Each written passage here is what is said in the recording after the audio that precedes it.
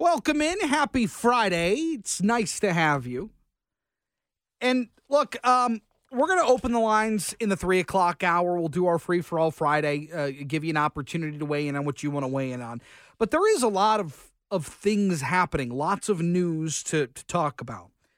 And yesterday, some pretty contentious back and forth between Fani Willis, the DA in Fulton County, and those that are on the side of this argument that she engaged in a relationship, an inappropriate relationship, with the man that she had hired to lead the prosecution of Donald Trump in Georgia. And the money was certainly an issue. I think at one time Fani Willis said that she had always had cash on hand and she doesn't need a man to pay her way. And she always would reimburse Nathan Wade for the trips that they took because she doesn't need a man to pay her way. She also said something that I thought was interesting to the tune of, I would always have money at my house. I would always have some socked away, anywhere between $1,000 and $15,000. And, I always worked hard for my money, and even the campaign money that I had, I took some of that and put it in my house. And I'm like, whoa. Wait a second. What did you say? You took campaign money and kept it in your house? And what? Spent that money on trips? I mean, it was pretty stunning stuff. And I think that when you look in totality, I think the judge is probably going to agree that they're going to be off this case. And it is going to throw that case in a tailspin in Fulton County. And certainly, I talked about it yesterday. This idea that not only if this case gets kicked to another county, if it gets kicked to another prosecutor, the idea that Donald Trump is going to benefit not only from a time perspective, right? This is somebody who, in Fani Willis, who wants to expedite this trial and get these people convicted, or at least have their arguments heard in front of a jury to convict Donald Trump. But if this gets kicked to somebody else, you're talking about years worth of work done as an investigation into these allegations, these indictments, these charges that Donald Trump faces. And so now it's going to take a considerable amount of time and manpower to get caught up on this case. And I think that will certainly benefit Donald Trump. Also, CNN today, some analysis that they put out that this case, this hearing on Fani Willis and Nathan Wade could help Trump in a jury pool. Maybe winning politically, CNN says of Donald Trump, as they shift attention from Donald Trump and the Fulton County case to Willis and Wade. And I think that is something that's pretty interesting. And so we'll see certainly how that plays out. In the meantime, Alexei Navalny, who was truly one of the first people to mount a legitimate counter campaign to Vladimir Putin in Russia, somebody who survived many attacks, has been jailed in Russia and was not long ago transferred to the Siberian Circle in the north of the country at a hard labor camp. He's died. And the questions were, okay, well, how involved was Vladimir Putin here? Well, according to the president, he is squarely to blame. Because he said, make no mistake about it, Putin is responsible for Navalny's death, according to Joe Biden. He was a leading critic of Vladimir Putin. Again, outside of Putin, the only other person in recent memory that mounted any sort of a really effective political movement. And this is somebody who talked about free and fair elections, transparency, which is obviously not something that they normally get in Russia. So the White House is putting these charges, these allegations squarely on the shoulders Vladimir Putin. Also, coming up at 2:48, we're going to talk to Merrick Masters. He's a labor expert at Wayne State University. We talked a lot about the UAW strike with him over the course of that strike and those negotiations. But I also told you yesterday that Ford is considering their manufacturing footprint when it comes to building these vehicles, citing specifically their relationship with the UAW and how it has deteriorated. And I told you yesterday that it feels like when these companies engage in these contract negotiations with unions and they take the type of tactics that the UAW did, I mean, you don't necessarily just get to whistle on by and everybody's going to come back around the campfire and sing Kumbaya. That's not how it works. You know, the UAW took some pretty drastic measures for their rank and file, but at the end of the day, they got what they needed for their workers. But from an automaker's perspective, from Ford's perspective, it's much different. And you know, the breaking of norms and the throwing away of contracts or counter offers in the garbage live on Facebook. I mean, it's different. The tone is different. So while Ford says that they're going to have to think about their footprint that they build vehicles in, the UAW is threatening a new strike of Ford, this time at the Kentucky truck plant, if a local contract isn't resolved. Nearly 9,000 workers at the Kentucky truck plant could go on strike on February 23rd if a local contract with the UAW Local 862 isn't resolved. And this was a plant that was targeted in the stand-up strike by the UAW during the negotiations. They produced the Ford Super Duty pickup trucks, the full-size Ford Expeditions, and the Lincoln Navigators. And I mean, to me, it certainly feels like that would be a direct kind of shot correlation coming back. And the UAW was weighed in, and they you know, that Ford has to make sure that they are doing things the right way and whatever. Businesses are going to do what's in the best interest of the business. And I just don't think it's ever a given to expect companies to stay around here because this is where they started. I mean, it's not the reality in 2024. Also, remember Claudine Gay, the former president of Harvard, and the complete botched testimony to House Republicans and the House committee when they were talking about safety and security and anti-Semitism and the calling of genocide on Jews on Harvard's campus. And she said something to the effect of it's context dependent. And I think a lot of people, rightfully so, were shocked and quite frankly disgusted. Claudine Gay is no longer the president of Harvard, partly because of the efforts of some to dig up her history and the plagiarism as an educator, as a learned scholar, somebody who has had plagiarized in the past to the point where she resigned. But now the Republicans in the House of Representatives are getting back at it.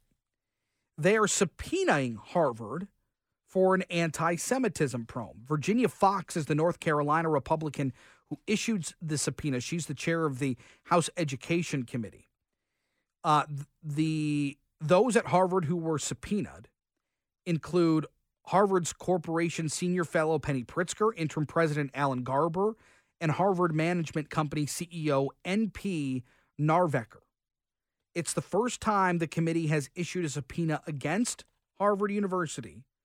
And in a statement, Fox saying, "I will not tolerate delay and defiance of our investigation while Harvard's Jewish students continue to endure a firestorm of anti-Semitism that has engulfed campuses." The campuses. And I think that that's probably something that is going to draw the ire of those at Harvard. But for those that are just wanting accountability by these universities, and I think they've done a little bit of a better job. Certainly, probably partly because of the efforts of Claudine Gay and those at MIT and Penn that shared very similar sentiments. I think those are probably those folks looked at that, educators and administrators across the country, and said, well, we got to do something different than that. We can't take it to that level. So I think things have been a bit better, but now lawmakers going back after Harvard. All right, we got to take a break. Michigan voting changing again. What does it mean? We'll talk about it next on JR Afternoon. So after the adoption of no reason absentee voting, Michigan elections have changed, and they're about to change again. Why? How? It's where we welcome in Beth LeBlanc, the reporter at the Detroit News. She joins us. Beth, good to have you. Hey, thanks for having me. All right, we're getting a shake-up once again on the way that we vote and our elections here in Michigan. What does it all mean? What can we expect? Yeah, so tomorrow we'll start 9 days of early voting, and this is the first statewide election where we'll use that. Of course, voters approved this way of voting in the November 2022 proposal to, which instilled a ton of new voting rights. But one of the largest changes was this required 9 days of early voting ahead of certain statewide elections. And so tomorrow it starts off for the first time. It depends on where you live, where it's going to be located. So some places they do them countywide, some are by municipality. Some municipalities have like joint early voting centers. Mm-hmm. So it's definitely it remains to be seen how it changes the way people vote. But it's definitely a new option available to Michigan residents now. So this is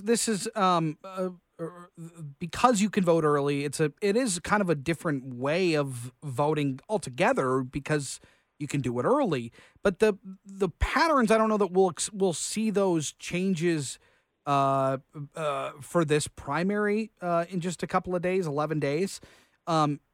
People still may be voting absentee or going to the ballot. When do we expect to see that change of more people voting early, or do we expect that to go up significantly because we have that option now? You know, we talked to a lot of different experts about this, and they said it's just difficult to tell because other states have this type of availability with early voting, including Florida and Texas. But everybody's experience with it kind of differs depending on residents' preference at the end of the day. And in Michigan here, I mean, the closest thing we have to kind of measure what type of shift we could see is the implementation of no reason absentee voting in the 2020 election. So in 2018, Michigan law changed to allow for no reason absentee voting, and you saw a huge surge in 2020 of people voting no reason absentee. Of course, that was also during the pandemic, so that was driving a little bit of it. But still, through 2022, you saw some big numbers in the 40 to 50 percentile of folks who were voting absentee. Now, I think the question here is to what extent do Michigan residents adopt early in-person voting, and where are we polling from? Are we polling from those who would usually vote absentee, or are we polling from those who would usually vote in person on election day? So that nobody really knows how it's going to shake out. And the hard part is that clerks have to be prepared for any reality, right? Like they have to be prepared for if there's a rush tomorrow to an early voting site, or if there's just a trickle throughout the 9 days. So they really have to be prepared for a lot of possibilities right now. I guess my gut would tell me you'd probably be pulling more from people who would be sending in absentee ballots, those who like to go to the polls, those who like to go fill in their ballots on election day.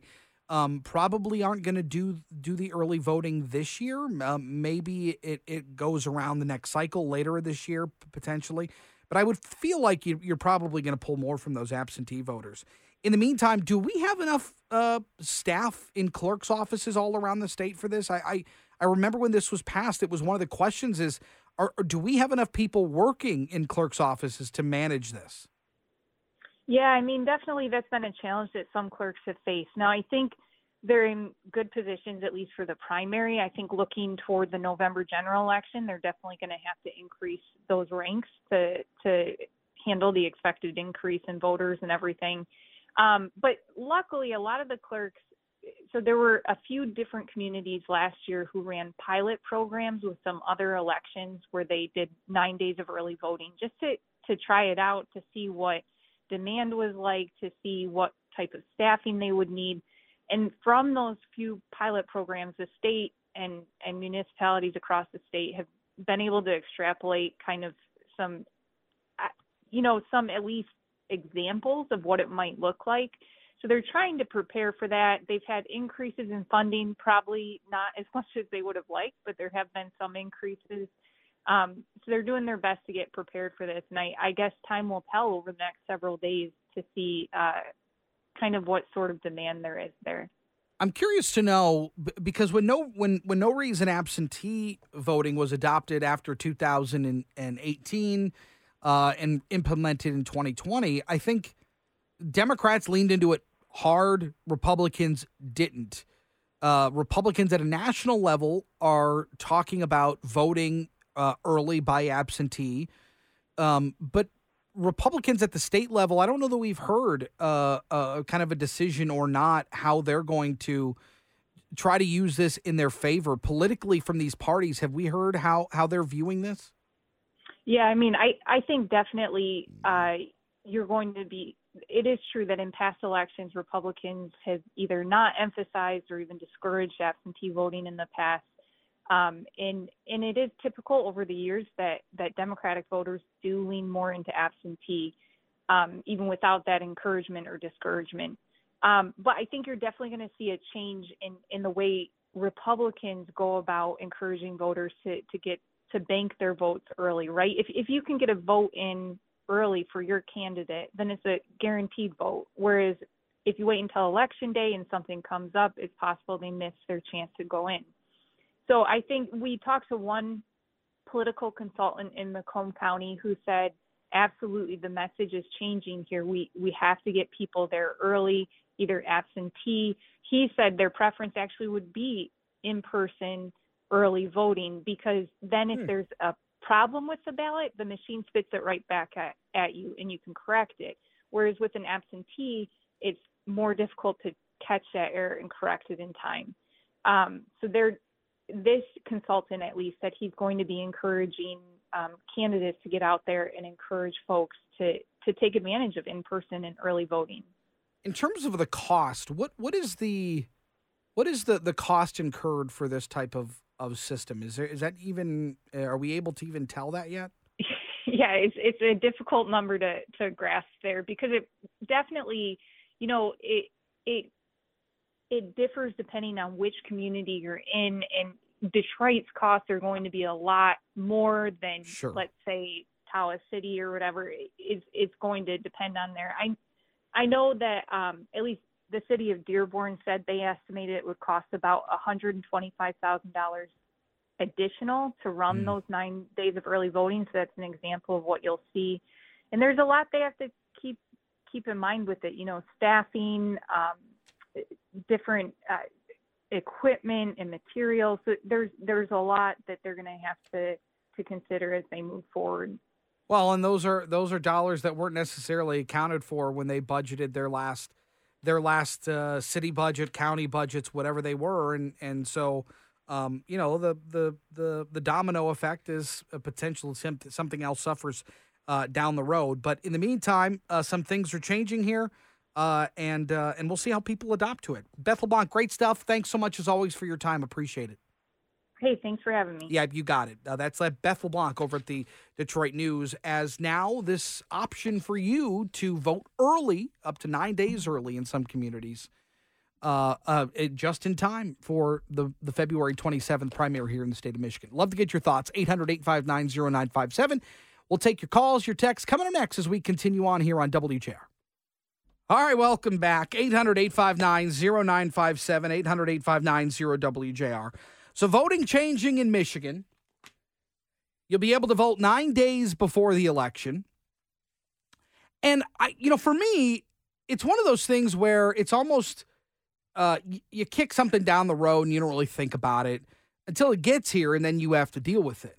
And you're talking about, depending on the municipality, depending on how these counties have it set up or how these cities have it set up.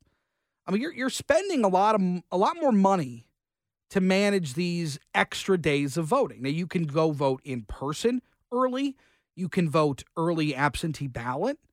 So there's different ways to vote early. And this is not something, truthfully, that I've heard from the RNC recently.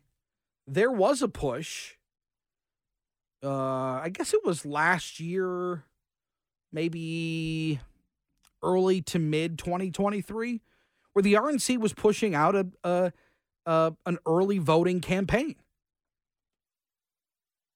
But so far, that has mostly fell by the wayside. But more and more Republicans, I think, are getting to the point where they are embracing early voting. They are embracing the idea of banking that vote, making sure that it is in and counted. That way, if something pops up and you can't get to the polls, whatever it is, your vote's taken care of. Your vote's counted. So I'd love to get your thoughts on this. 800-859-0957, 800-859-0WJR. Another thing I'd like to throw into the mix, as I have been, I don't want to sound like, scared of technology, because that's not my bag. But there is a new OpenAI ChatGPT model. It's called Sora. It is a new text-to-video AI model. Now, I've been beating the drum on deepfakes and how AI is going to impact this election. I think it's going to be very impactful, personally, at least as we stand today. I think that these videos are so convincing to some. These videos are so convincing in a way that it can shape the way people consider a political candidate. So, for example, this new branch of OpenAI, Sora, text-to-video AI model, it's very basic. All you have to do is create a situation, a scenario. You type in what you want, and it will generate a video. Like, for example, one of the prompts that OpenAI put out on X. Several giant woolly mammoths approach treading through a snowy meadow with their long woolly fur light blows in the wind as they walk snow-covered trees and dramatic snow-capped mountains in the distance, mid-afternoon light with wispy clouds and a sun high in the distance. And sure enough, you got a bunch of woolly mammoths in a picturesque mountain range, flanked by massive pine trees running through the snow. I mean, really stunning stuff. And if you didn't think woolly mammoths, were extinct thousands of years ago, you'd think, oh, this is pretty good. It looks pretty real. And there's a lot of other ones that are much more convincing. But the point is, this is the type of technology that scares me when it comes to making big decisions for the United States, like picking a president. 800-859-0957. Cindy is in Novi. She joins us. Hello, Cindy. Yeah, hello there. Hey. My comment is, for so many decades here in this country, we had, one-day voting. We had paper ballots. Mm-hmm. We had everybody presented their photo ID, and everything seemed to be running smoothly. I know that COVID threw a lot of things off, but what would be the real reason not to go back to what we had before? What would be the need to have early voting for 8-9 days before the actual election date, when everything seemed to be able to be accomplished previously, when everybody knew it was that day? They knew it, they had to plan for it, and they did it. No, Cindy, I think you're right. I think it's a valid argument to make. I think that you can use COVID as an exception and not the rule, and not continue to build off that. I mean, I guess my only point is, the way that we normally vote, right? The traditional way is one day, here's your ballot, you go in behind the curtain and you fill out the bubbles and you go feed it in the machine, right? That's the one that everybody looks to as the standard. But the reality is times are changing. Technology is becoming more advanced. And, there's probably a path down the road where you won't even need to go anywhere to cast a vote. You'll be able to vote in real time from wherever you're at. Well, you have to be able to secure the election. And with technology, there have been things that look skeptical. Absolutely. And so I think when you talk about securing the election, we can look back at what worked in the past and just say that was probably the best way to do it. Do you feel like the elections are secure with this way, where you have to go to your county offices or your township or city offices? What's been done in the past, yes, with paper ballots and checking photo ID and having voter rolls that somebody's checking when you walk in, and you've been doing it for years and you see. But I think when you get mixed up with early voting and ballots that aren't just being allowed to vote, everyone vote early, then I think in some instances there's been manipulation. Mm. Yeah. Right. Yeah. I mean, it allows more manipulation with more time they have, and you're also talking about the cost of early voting. Yeah. The chances are there, right? There's more chance. Yeah. No, right. I think you're exactly right. And to me, the money's a big issue. Right, the money would be a big issue too. If these communities didn't plan for this, if they didn't plan for this in their last budgets, and it's going to cost somebody like Dearborn $150,000, $125,000, it's a lot of money. Yep. So what gets sacrificed? So what's the need? That's what I'm saying. Yeah. What is the true need?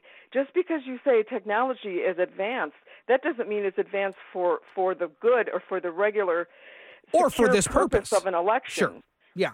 So Cindy, good they stuff. need to really look back at what worked and just go back to that. Yeah, Cindy, I appreciate the call. Thank you. Tom's in Windsor. Hello, Tommy. Hello, I'm just calling from the hayseeds up north. Now, how can the hayseeds do it? We have to have a paper ballot. You have to have photo ID. It's the second biggest country in the world. What is it, 6,000 miles from coast to coast, and we do it all in a day. We know the winner of the election that night.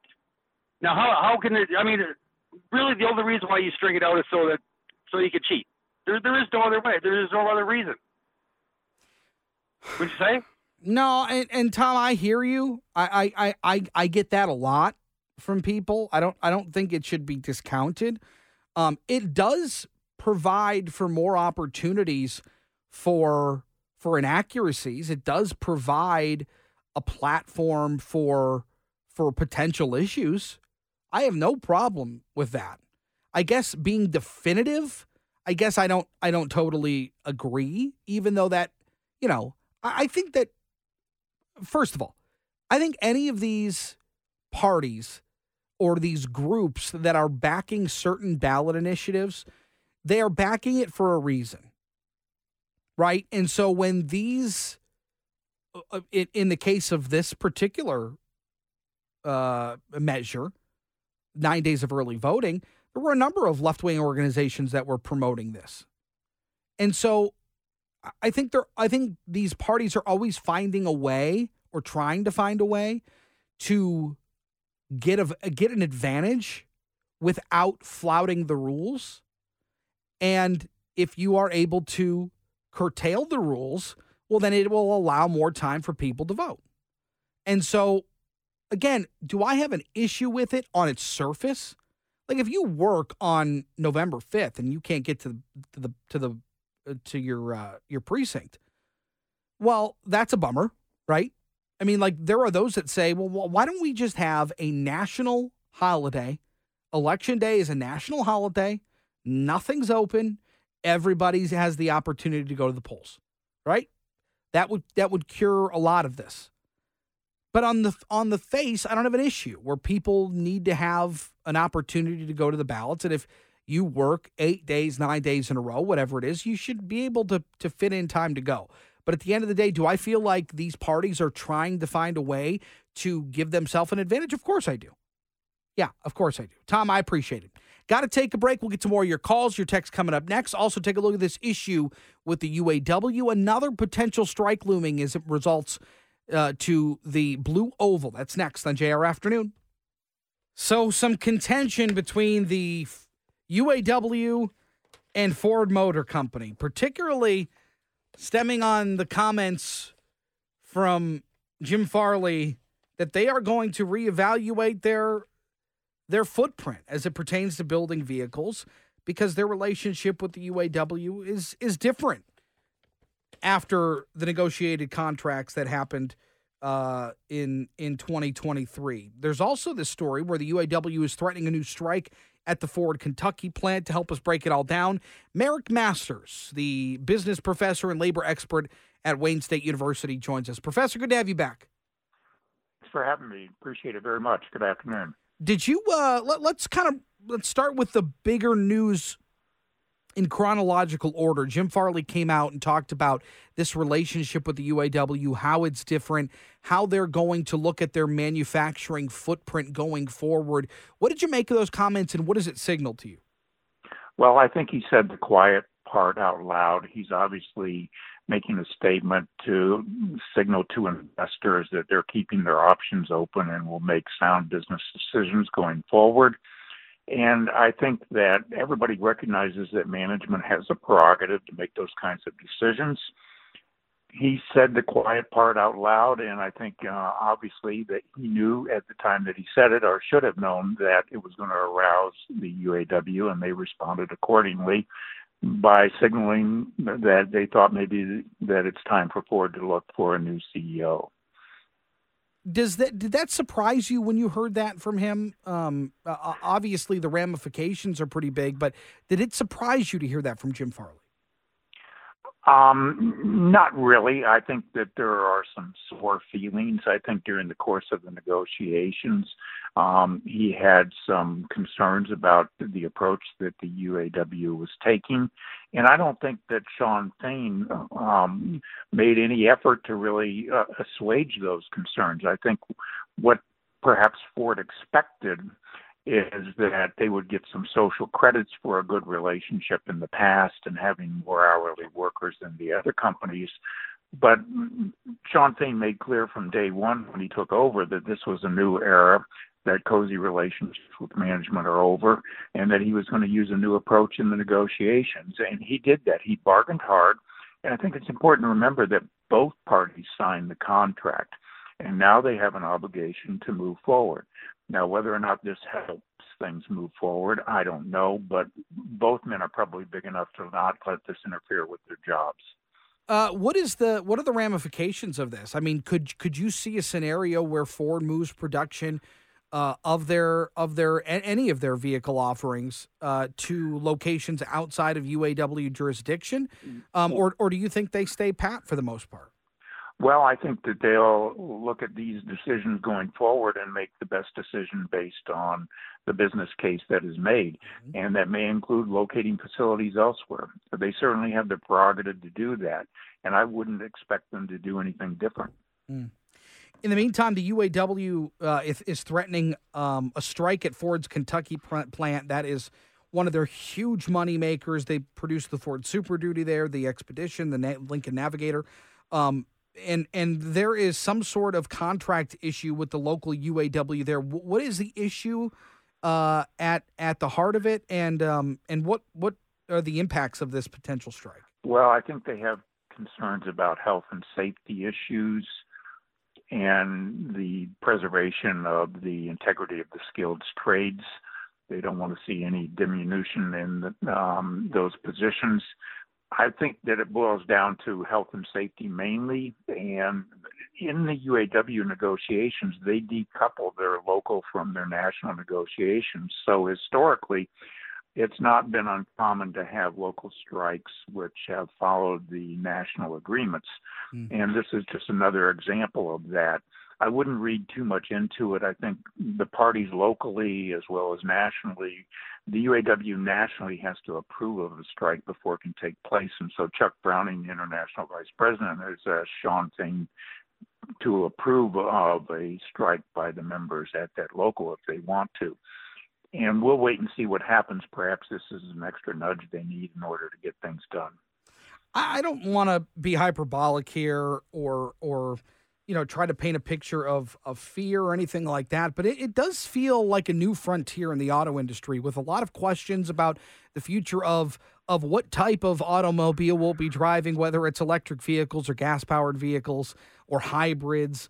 But it does feel like a pretty important marker in the automotive history. Where do you think that we stand today in terms of the future of well, this I sector? think that the auto companies in the U.S., the big three, so to speak, are particularly Ford and GM, being headquartered in the U.S., they are behind in the transition to electrification and need to get caught up. And they're very concerned. I think Jim Farley was absolutely right to be concerned about the potential Chinese footprint in the United States. China has indicated that they may be building a facility in Mexico, and they are selling cars, EVs in Europe as kind of a beta test for perhaps importing cars to the United States at some point in time in the future.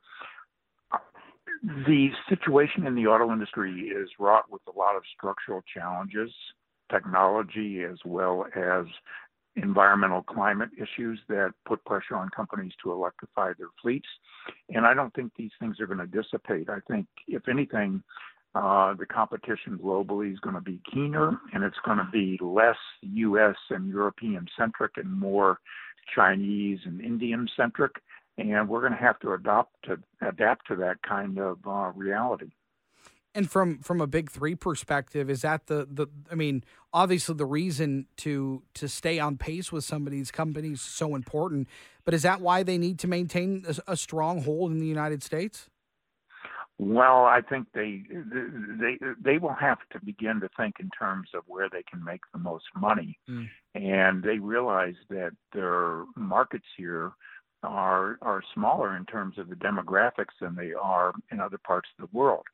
And so they'll have to be able to sell vehicles that make them more money because they can't compete really on the volume. When you look at the situation recently, China and India sold over 30 million vehicles in a recent year.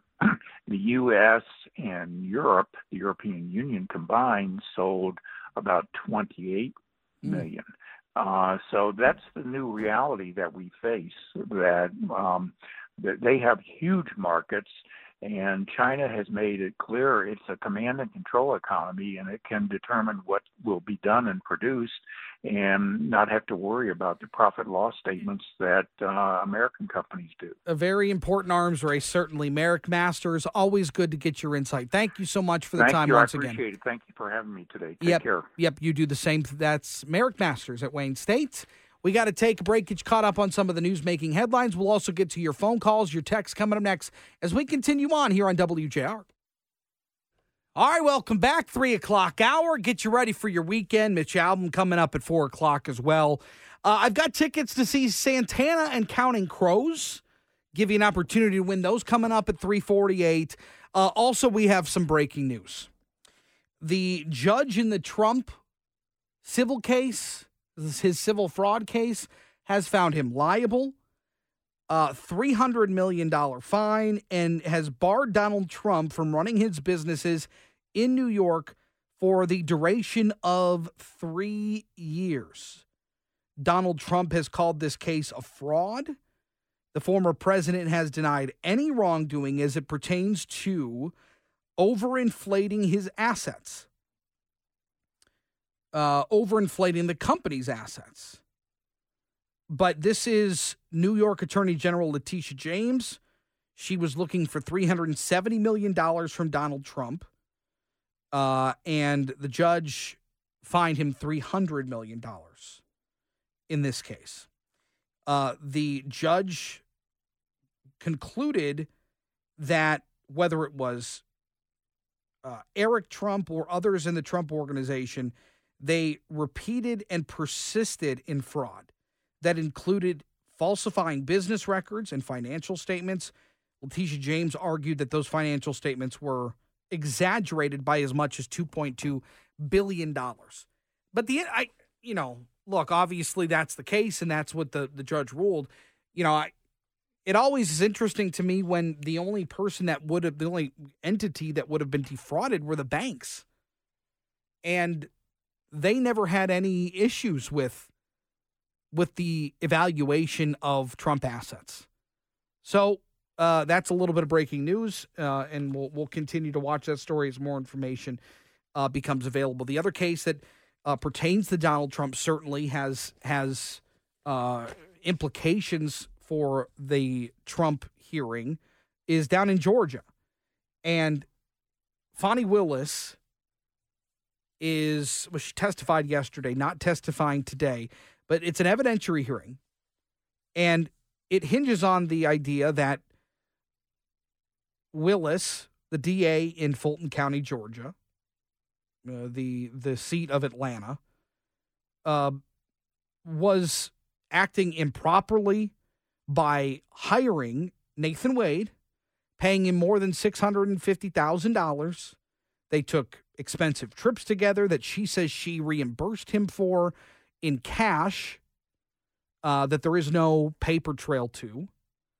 And whether or not this impropriety or alleged impropriety or the look of impropriety should remove them from this case. And I think the wide-ranging ramifications of that, at least in the far term, is that it's going to take significant time for another prosecutor, another county, to hop on top of this and get caught up. I mean, that would be pretty time-consuming. It would be a lot of heavy lifting. And it would certainly push the case further on down the road. It would create a situation where it would be very difficult probably to have this case heard before November 5th in the election. So as that evidentiary hearing continues, we'll keep you up to date on that as well. President Joe Biden has put Vladimir Putin in his crosshairs as Alexei Navalny winds up dead in a Russian hard labor prison. This is somebody who was really the only vehement, outspoken critic of Vladimir Putin to organize an effective political campaign against Putin, against the Kremlin, pushing for free and fair elections, pushing for accountability and transparency. And this was somebody who basically is a prisoner of the political system in the state of Russia, in the country of Russia. And he winds up dead. Joe Biden saying today that no doubts that Vladimir Putin is behind his death. This is somebody who's also survived, a poisoning, an acid attack. I mean, this is pretty nasty stuff. And he ends up dead, harsh conditions in the north portion of Russia. And now, once again, Vladimir Putin in the crosshairs from the White House. 800-859-0957, 800-859-0WJR. We're also talking about early voting coming up.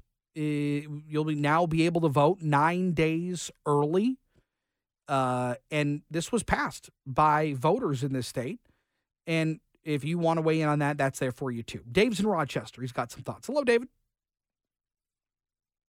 Dave, Walter, Dave, I'm sorry. Dave, hold on. We brought you up a little late. I want you to start over. How are you, Chris? I'm great. I'm great. We just didn't catch the first part of your comment. I wanted to make sure we got you. Okay, we're talking about the mail ballots, the voting system, early voting, everything else. Cindy, your first caller. She served you up a couple of softball questions, I thought. And I don't know where you stand because you didn't seem to answer them. First of all, she said, Why can't we go back to the old way? Well, first of all, democracy allowed us. Before COVID, Michigan. Let's just take Michigan, 2018. Yep. Proposal 3. That's what the voters wanted. They didn't want to stay in case they're sick. There's weather conditions. Sure. There could be a 3-hour line. So why not? Why not create bureaucracy? That's one of the 2 softball questions. The second one was these vulnerabilities. How come no one can answer that question? What vulnerabilities? Every state she brought up paper ballots. Yes, that's commonplace. I think 46 or 44 of the 50 states use paper ballots. Mm-hmm. You have a master list, a master control list, let's call it, okay? Okay. Every election, you can only have one ballot's got to match. Yep. That ballot's got to match on the master control list. The master control list can only have one vote, okay? Mm-hmm. It's a simple rudimentary reconciliation process. So where's the problem? Every time they do audits, we have these dead people on, then they look at the votes. Well, we didn't have any dead people. You got an audit process, you got a paper trail to audit it, and whether they look at residency, everything else. In Georgia, they do special audits.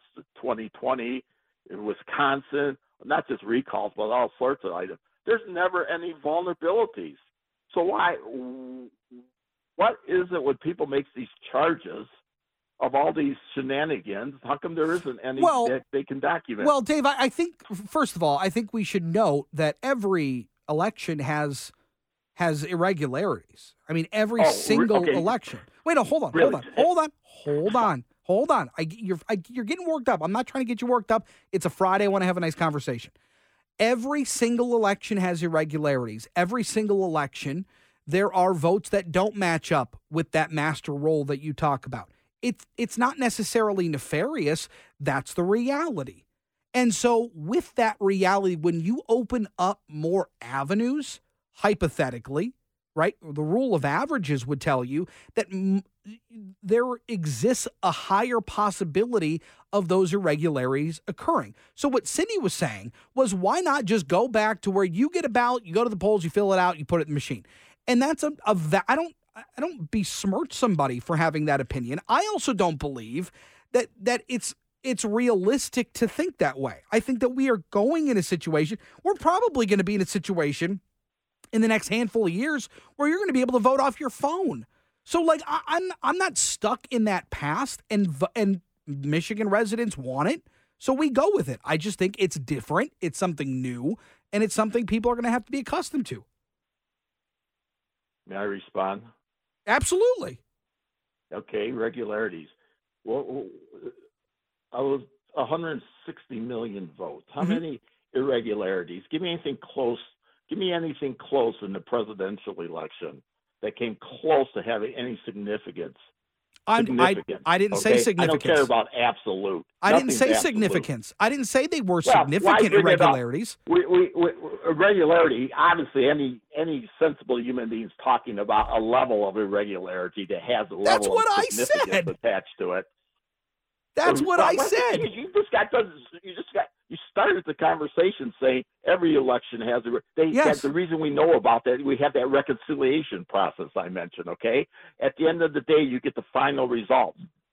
Tell me what results should be questioned after we go through this process and validate, certify an election. Dave, I don't think we're talking about the same thing here. I'm a little confused. The only point is, as you open up more avenues for voting, those irregularities become more of a possibility. I'm not saying that every vote is going to be fraudulent. I'm not saying every vote is going to be irregular.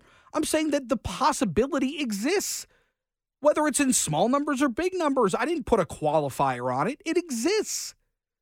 So that's why people they question it, because it's new and different, and it's not the way that they do things. I don't think it's right to take somebody to the woodshed on that. I think it's fair to ask the questions. I think it's fair to take the temperature of the people. That's what we do. All right, Dave, got to run. We'll take a break. We'll get to more of your calls, your texts. We'll open things up in our Free for All Friday as we continue on here on WJR. All right, Free for All Friday. We'll open up the lines to you. Obviously, a lot to talk about.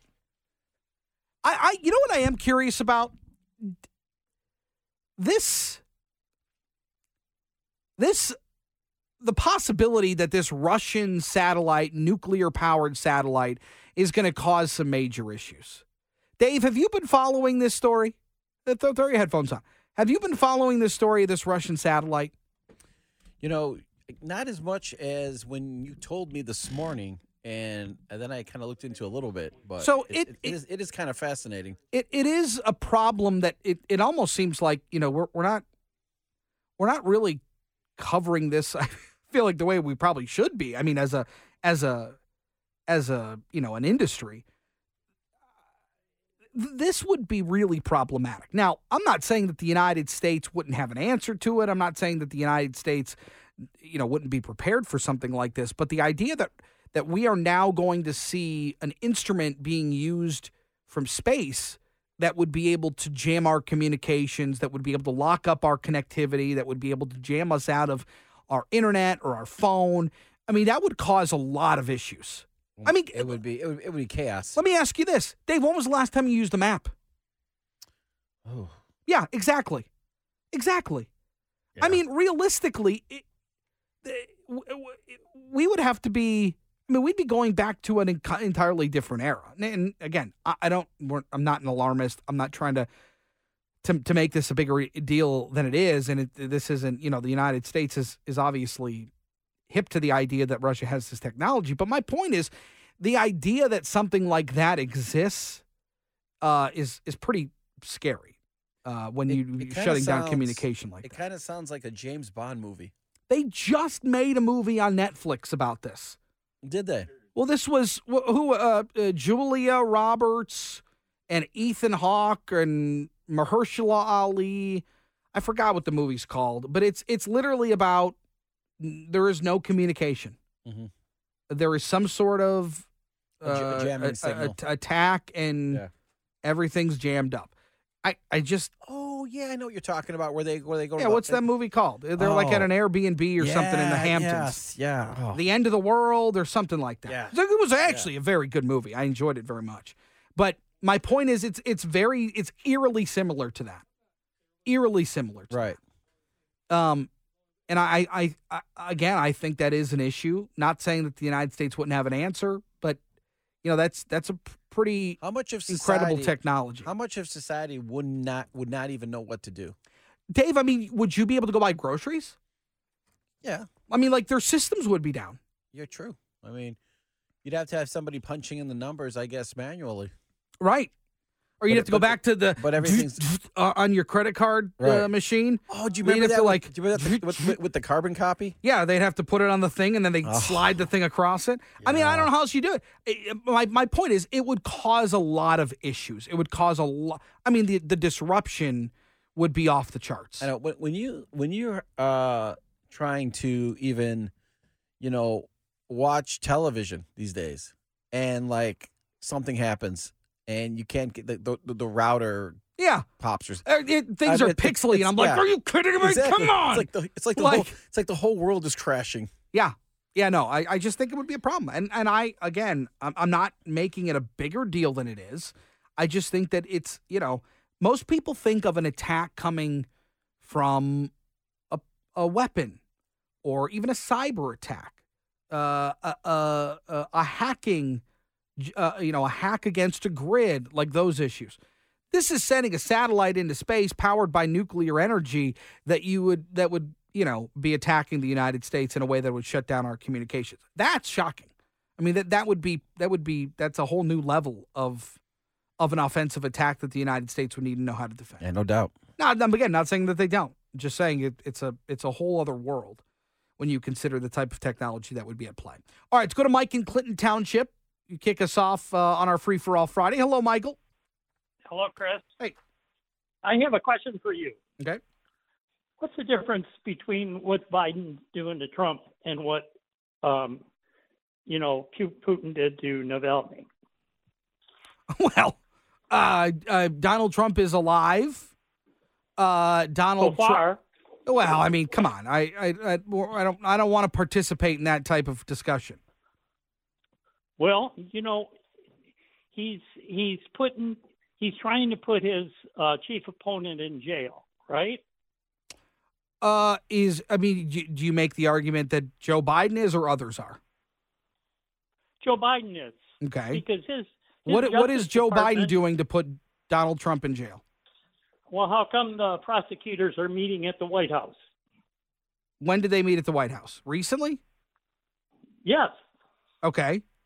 Amy's boyfriend met there a couple of times and charged her for it and wrote a bill for meeting at the White House. Yeah, that would be speculation that, again, I don't want to go down. But hold on, Mike. Mike, if you want to tell me that there is a whole host of Democrats that are trying to put Donald Trump in jail, I buy that. It's the Justice Department. Okay. And we know who operates the Justice Department. Yeah, fair enough. So what's your point? I'm just saying it's getting to where it's getting a little ridiculous. I don't know who wants to start 1864 all over again, but they're trying. I hope nobody is trying to start that. I mean, that would be I don't even think that's even in consideration, Mike. I appreciate the call. Matt's in Rochester. Hello, Matty. Hey, thank you. I'd like to cover a lot of ground in probably what is a little bit of time. Just listening while I'm on hold, the system that Russia, they don't even have it yet. And it's a missile system that would be in space to allegedly shoot out satellites. Mm-hmm. Now, we have this system that we can employ, and other countries as well, called an EMP launcher, which would also take out electrical grids and cause the same kind of havoc right here on the planet, and we already have that. Mm-hmm. I think it's ironic. It's ironic that they're having trouble getting funding for Ukraine, and now we've got more fear mongering to say, "Oh, Russia's got this, crazy system that they can shoot satellites out of the sky." They don't even have it. It's not. At least the stories that I'm reading and hearing is that the system doesn't even exist yet. But that's really not what I'm talking. I want to go back to history. Matt, hold on. I'll give you your time. Can I just say one other thing? You talked about the irony here. It came out right after this bill was passed in the Senate to send aid to Ukraine. Also coming on the fact that, Joe Biden's faculties might be slipping, and this damning report shows that he's just this, affable old man with a failing memory who's also running for president. I think the irony is all there. And also, they know that it's going to be a struggle to get it passed through the House of Representatives. Mm-hmm. So anyway, but here's my real point. Do you remember the resistance and the outcry and all of the things that were done and the results of 2016? And do you remember all of the hubbub of when Al Gore basically took the state of Florida to task in exactly the same way that Donald Trump is questioning Georgia when he lost the election? Yeah, the hanging chads. Right. Do you remember who his lead attorney was? Who's Alan Dershowitz. Yes. Alan Dershowitz led the team for Al Gore. Yep. And the reason I mention that is because Dershowitz is not a Trump supporter. No, but he has come to the aid of Donald Trump multiple times. You're exactly right, Matt. I got to take a break. More next. 800-859-0957. 800-859-0WJR. We got our free-for-all Friday. We got Santana Counting Crows tickets coming up for you in about 12 minutes, so keep listening. We'll give you an opportunity to win those. Let's go out to Gary in Brownstown. What's up, Gary? Hey, Chris. How you doing? Good, man. Good. Hey, I'm a retired air traffic controller, okay? Back in the 70s and 80s, a lot of our communication navigation systems were ground-based. Unfortunately, they're not anymore, and so hopefully somebody out there is listening that we have some kind of ground-based backup, because if all we've got is the satellites, if this really happens, I mean, everything is screwed. Transportation, commerce, the internet. So I'm just hoping that maybe there's something they're not telling us about, that they have some kind of backup plan, because, we had 2 or 3 contingency plans. If we lost our primary transmitters and receivers, we had a backup. If that failed, believe it or not, we even had light guns that we can use to give signals to aircraft in the tower, and or transfer them to other facilities that maybe still had communications capability. But I just hope there's something out there, because there's so much of our stuff that that we know is satellite-based, but I'm hoping that there's, another plan. What happens if and then the second thing about that is what that last guy said. Why is our government holding us hostage psychologically? The media, the public, why don't they just tell us, look, this is what they have. This is what we're going to try to do to make sure it doesn't happen. What's the big secret? You know what I'm saying? It's driving people and the media nuts. No, and Gary, I think that's the kind of the frustration for me is you talk around in circles what this technology is or what it's capable of. Look, Gary, do you believe that the United States has, tactical equipment or technology that would be able to counter an offensive like that? I'd like to say yes, but after the weather balloon fiasco, I'm not 100% sure. You know what I'm saying? I don't know. I guess that's fair. Yeah, I guess that's fair. I would imagine that they do. I would venture to guess that they do. But with that being said, I'm sorry. No. The worry though exists, right? The concern is very real, and so. No, go ahead. We're sitting there laughing right now. Where's our psychological warfare? I mean, you give it to a bunch of high schoolers, they could probably figure out something that would drive the Russians nuts. I probably could. Put it on TikTok. Put it on TikTok. Exactly. Yeah. Okay. Appreciate your time. All right, Gary. You have a good weekend, my man. Thank you. 800-859-0957. You can call that number or you can text that number as well. Dave, what do we got on that front? Text here from Anna in Grosse Pointe Park. She says tabulation machines have a 3% error in reliability and repeatability for counting. In Georgia, Trump lost by 12,000 votes. That is less than the counting error. That is an irregularity. Mm-hmm. What is also an irregularity is how a mail-in ballot doesn't have a fold in it yet is not marked as suspect. Say that again. A mail-in ballot is not what? Doesn't have a fold in it, meaning that it's not folded. It's like just flat, and it's not marked as. And she finds that to be weird. Which I guess I don't know to be true. Have you voted absentee? Have you voted mail-in? I've never done mail-in. Me either. So I'm not really sure. I think my mom has voted, and I'm trying to remember. I think she's right. There definitely would be a fold in an absentee ballot. There would have to be. Correct. I mean, because the letter would be just. It would be huge. Yeah. So I would imagine there's a fold. So I guess there, but I don't understand because I've seen the way that they do it. So I'm trying to find out. I guess I'm not really understanding either why it would be suspect. Interesting. But all right, thank you, David. Let's go to Don in Grand Blanc. Hello, Don. Hello. Hey. I had another comment on absentee voting. Mm-hmm. I voted absentee several times. I think once ballots are outside the control of the polling place, all kinds of shenanigans can happen.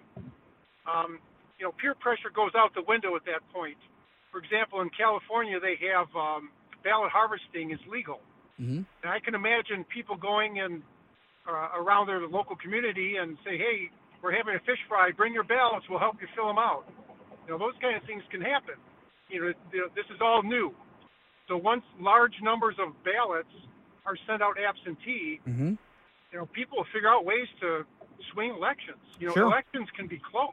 Absolutely. So it doesn't take much. Nope. It doesn't take much. You're right, Don. So, no, it's a great point. It's a great point. And again, I think that goes back to this idea of, well, why don't we just put, go back to you get a ballot on election day and you put it in the machine. And I think that's fair. But I think there, these concessions that are being made and these changes in the way we vote are happening. And they're happening oftentimes at the behest of voters. Voters are voting in favor of this. Here in the state of Michigan, that's the case. So that's what people want. That's where the system moves. And I think you try to maneuver within that system. And I think both political parties are trying to find ways to use it as an advantage. Let's go to June in Ann Arbor. Hello, June. Hi. Hey. I just want to comment that I've been listening all day mm-hmm. to WJR, or not all day, but at least a half a day. And I've not heard one comment about the Hunter Biden investigation in terms of the Smirnov, the witness, the key witness. The FBI, Smirnov. the FBI informant. Right, and I just want to know what your opinion is of that. Well, this is why I think it's important to go down the avenue of investigating whether or not there are improprieties from the president of the United States. Like, for those on the right that say, well, impeach Joe Biden, I say, why? Based on what? If you're going to go do the due diligence and the investigation, well, then do it. Right now, this impeachment inquiry for the Republicans, it doesn't look very good. It doesn't look like they have much of a leg to stand on. But I don't mind going down that route. When the White House stalls, when the White House acts as an impediment to information, it raises the eyebrows of people like me, people probably like you and others, as to, well, why aren't you being forthcoming with information?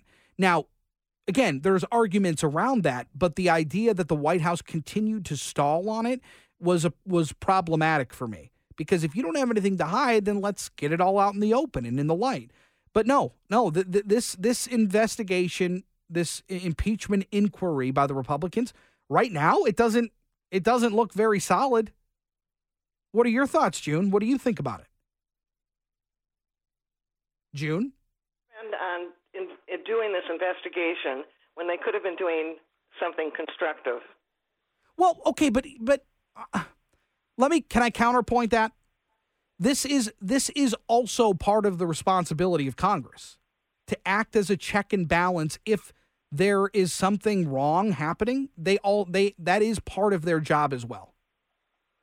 Yes, and this was basically from the House of Representatives. Correct. And they based their knowledge on this false witness. They based part of it on the now this FBI informant who's been indicted. So what else do they have it based on? Well, there's a number of issues. I mean, he was the major witness. I thought sure. He was a major component in this case. Yeah. No, I think you're absolutely right. And look, I don't. This is why, for me, impeachment traditionally, maybe save for Richard Nixon, has been a political maneuver. Yes. Because very rarely do you get to the Senate and you are found guilty in a trial, right? It is purely political. It's a badge. It's a badge of shame that you have to wear that you were impeached. In reality, nothing happens, right? It's purely political. To me, it often stems in this desire to score political points. So absolutely. What I do detest is I detest this idea of back and forth that we have to go and impeach presidents because one president was impeached. I hate that because you're misusing a tool that is supposed to be serious. It's supposed to be reserved for somebody who does something incredibly wrong. I think Donald Trump was impeached under false pretenses as well. Well, I'd like to hear an apology from Grassley or Jordan or the other Republican senators or representatives that brought up this impeachment charge based on Smirnov's testimony. Well, okay, but hold on. If somebody comes forward, an FBI informant comes forward and gives the goods on something, you're gonna use that as a basis of an investigation into a president. If it comes out later that he's a fraud, well, then you deal with it. I don't know. I mean, I don't know that it deserves an apology necessarily. They're operating under a set of circumstances and a set of information, and that's what they're running with. I don't know that it's necessarily a deserving of an apology. The FBI never backed this guy. They never said he was a credible witness. That's true too. June, I appreciate the call. I'm up against it. I'm sorry, I got to run. We'll take a break. Come back for more here on JR Afternoon. All right, 348.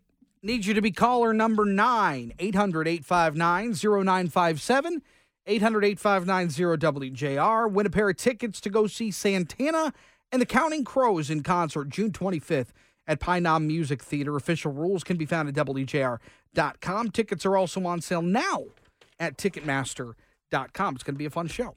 All right, Steve Courtney joins me as the Genesis continues on. And Tiger Woods just scraping by trying to make the cut, Stevie. Yeah, you're absolutely right there, Chris. He's got some work to do. Good afternoon once again, my friends. This conversation brought to you by the Performance Remodeling Sweepstakes. Performance Remodeling, a preferred partner of the Inside Outside guys, kicked off another $100,000 window of opportunity sweepstakes. Request your windows, roofing, and siding quote today. Log into windowsroofingsiding.com to enter the Performance Remodeling Sweepstakes. First things first, we go back to Tiger's first round yesterday, and he kind of struggled towards the end, and then he would go on to say that he was suffering back spasms during the last few holes at Riviera. You'll recall he attempted to hit an 8-iron from the right side of the 18th fairway. His back locked up. Consequently, his ball rocketed dead right into a eucalyptus tree, of all things. Not good, but then keep in mind, Tiger, all of a sudden 48 years of age, he finished his first round at 1 over 72. I will let you know right now he has gotten back to even. He is through 3 holes in his second round. Taking a look at the leaderboard there, Chris. How about Jason Day? Just a consistent player, isn't he? He's pacing the action right now. He's at 9 under, 3 under for his second round through 17. Patrick Cantley, he's also at 9 under, 2 under for the round through 4. And Will Zalatoris, got to mention this. Right now, he is in a tie for 7th. He is at 6 under, -1 for the round, and he aced the par 3 14th. And the PGA Tour is sparing no expense these days. Not only does Will Zalatoris get a car, so does his caddy. How about that? That's tremendous. They've come a long way, haven't they? Yeah, I'll tell you the one I really enjoy. Look, watching what these guys can do with the golf ball is incredible. I love when they shank a ball. I love it because look, this game is so difficult, and I just feel like, all right, if I do it and you do it, everything's fine. Everything's all good. In that vein, did you see yesterday, Scotty Scheffler, nothing but outright respect for the way he plays the game. By the way, he's at 6 under right now, 3 under for the round through 13. Yesterday, I believe it was the 14th, par 5. He 3-putted for par and then took the ball and threw it in some shrubs. Mm-hmm. Who hasn't been there? No, we've all been there. Who hasn't done that after a 3-putt?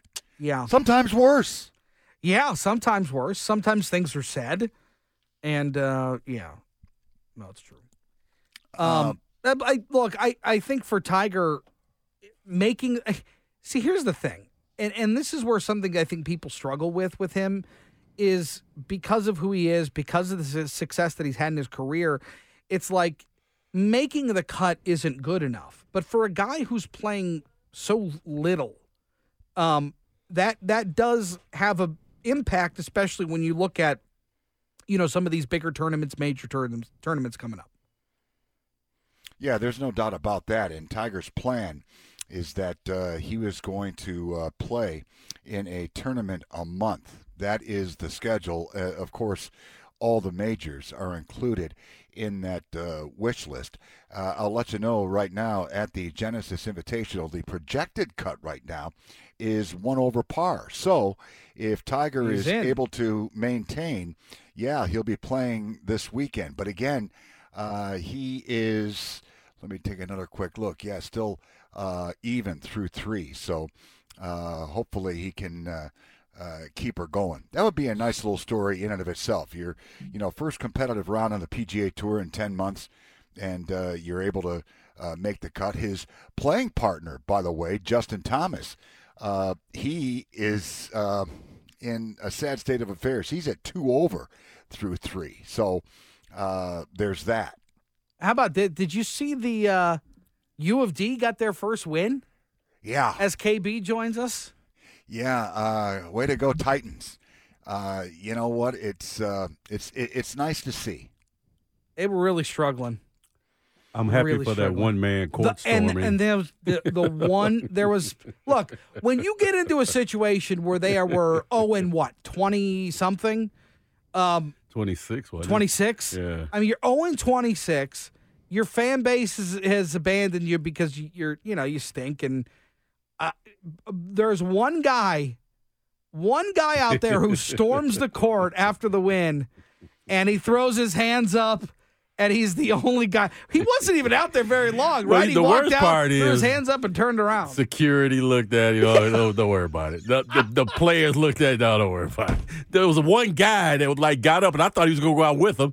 That guy just like went for the exit, so he was like, well, don't worry about it. Remember, there was another guy that walked along. He just went for the exit. It's the greatest. Just the one-man store. Then he looked around and said, nobody's following me?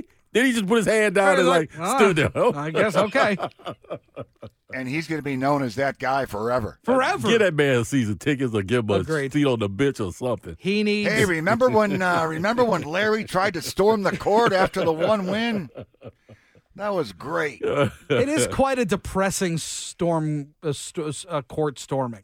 Now, I grew up around UND, and I was there during the Vitale years where place you was couldn't get a packed. seat No. on a Tuesday night because we used to park cars on, like in my driveway and pay. We used to park cars really? there. Y'all lived right around the corner. Okay. So we used to park cars for people to go in, and we watch cars for people they're parked on the street. So, I'm a UND guy.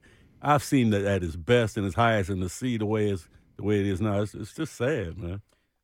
Yeah, I mean, it's a proud program, obviously, with a lot of history.